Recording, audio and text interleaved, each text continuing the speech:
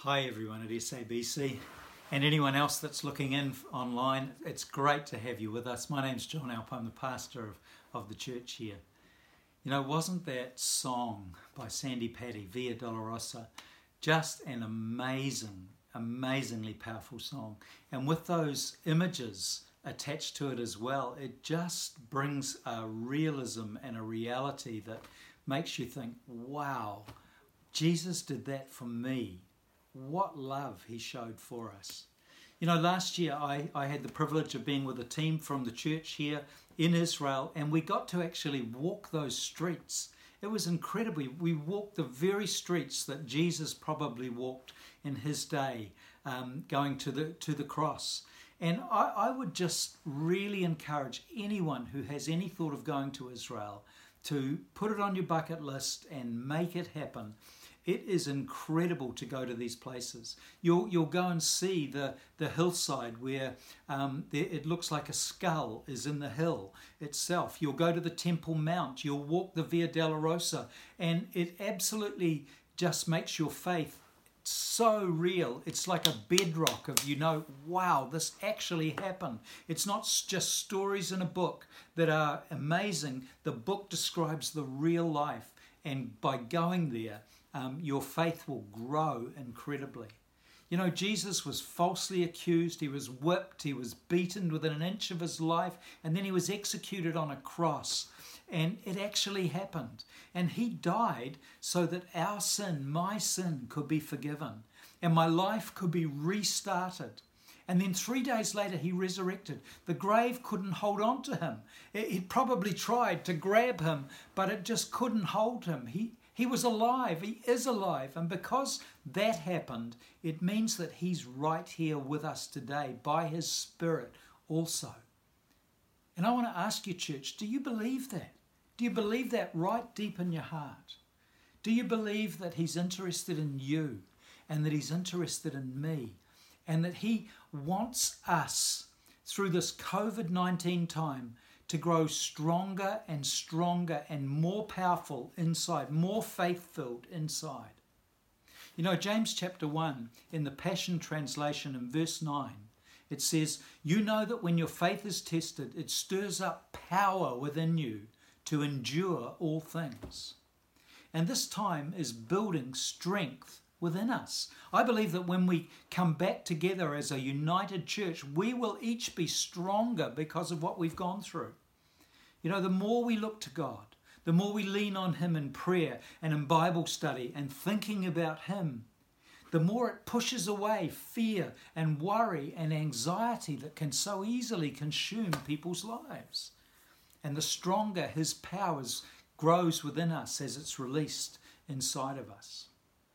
COVID-19 has done a remarkable thing in our world, a terrible thing in our world. Virtually the whole world is in lockdown.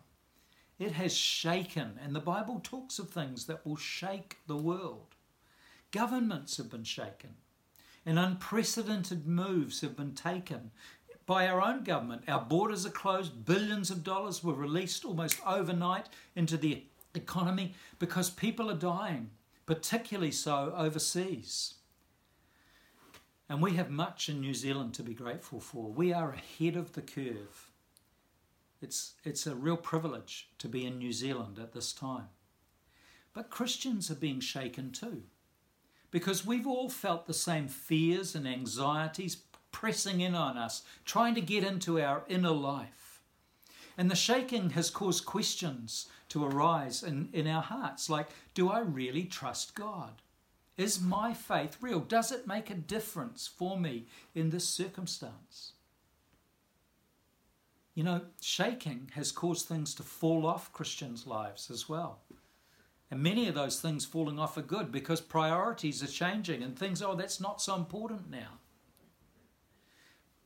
But you know, I believe the real power of this time in God is that it's causing Christians to come back to God from their heart, genuinely, to make Jesus Lord instead of just Saviour.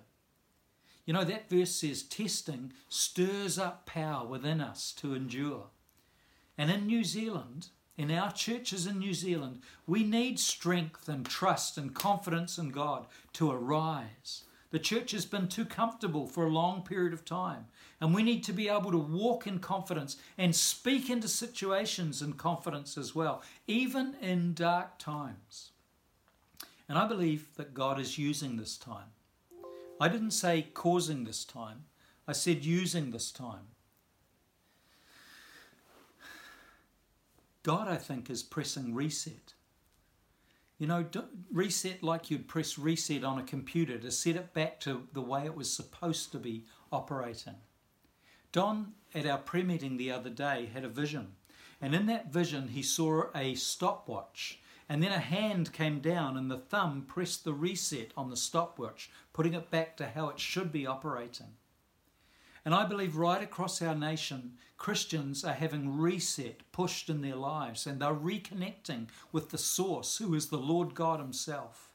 And all the routine and the usual and the casual about our relationship with God is gone. And Jesus is now being put back in the center of our lives, in the center of church, which is where he wants to be. He's Lord. You know, we live in two kingdoms at once. There's the natural world, so we wash our hands. Gee, I've never had such clean hands as I have right at the moment. You're probably exactly the same. And we keep our social distancing, but yet we're in another kingdom as well, the kingdom of God. And in the Spirit, we're learning to have our heart and our confidence in that realm, confidence in Jesus. And we're learning to trust him for our protection. You know, as we come to communion today, I want to remind you that Jesus' death was symbolized several times in the Old Testament. You know, when Adam and Eve sinned right in the very beginning, it says God took the initiative. Adam and Eve couldn't fix their sin, so God killed an animal. In other words, he spilled blood so that he could clothe and cover their nakedness. And he brought the skins of the animal to cover Eve and to cover Adam. And that pointed to the day when Jesus would take the initiative, because human beings couldn't fix the sin in their lives. And God took the initiative.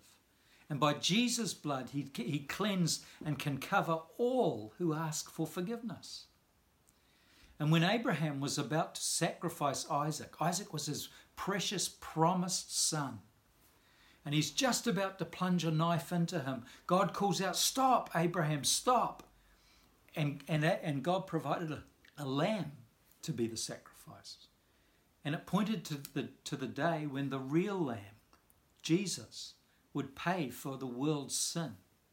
Remember John the Baptist, who was the cousin of Jesus. When he first saw Jesus as an adult, he points to him and he says, "Behold, the Lamb of God, who will take away the sins of the world."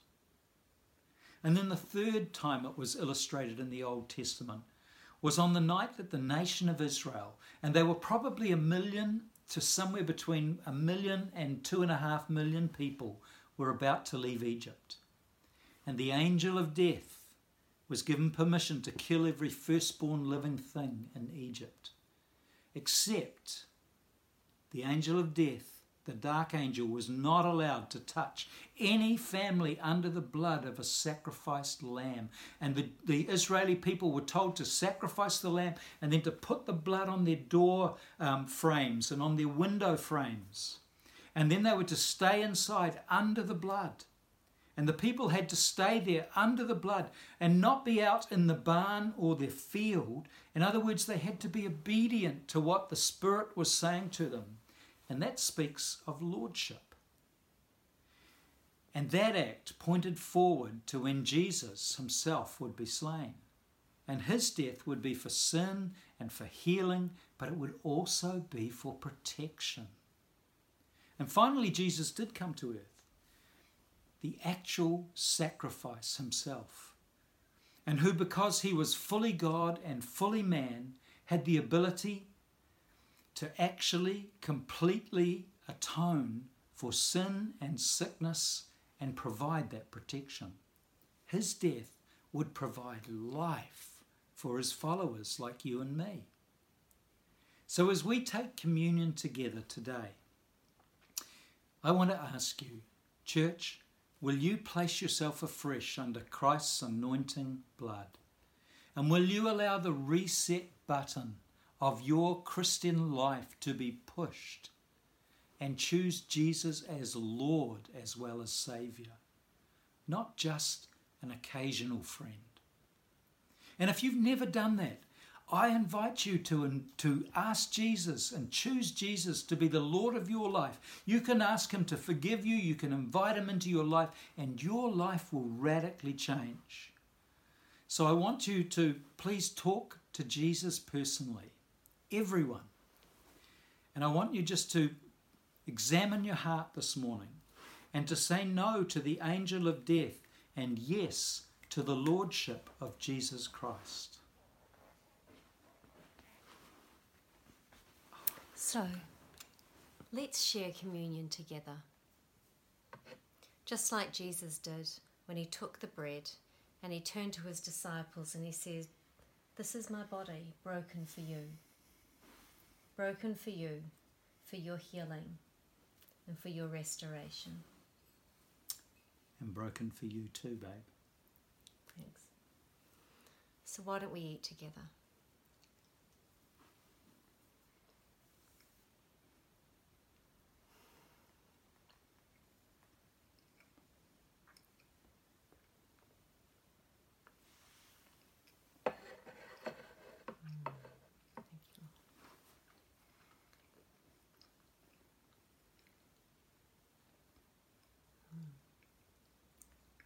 Yum.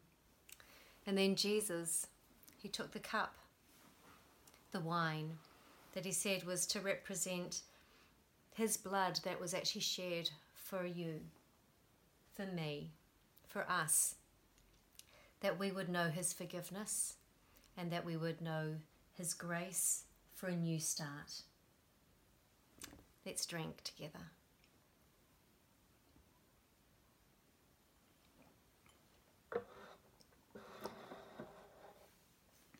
So church, as we come to the end of our service together this morning, I just want to pray. Let's pray. Father, we together place Jesus back on the throne of our lives. And Lord, may your power within us be released, that we would know confidence and hope and trust, and that there would be no place for the pressure of fear coming into the inside of us. Thank you for loving and saving us. And I pray that you will use us, Lord, whether it's by phone or text or conversation out our mouths, to share that hope in the weeks and months ahead. In Jesus' name, amen.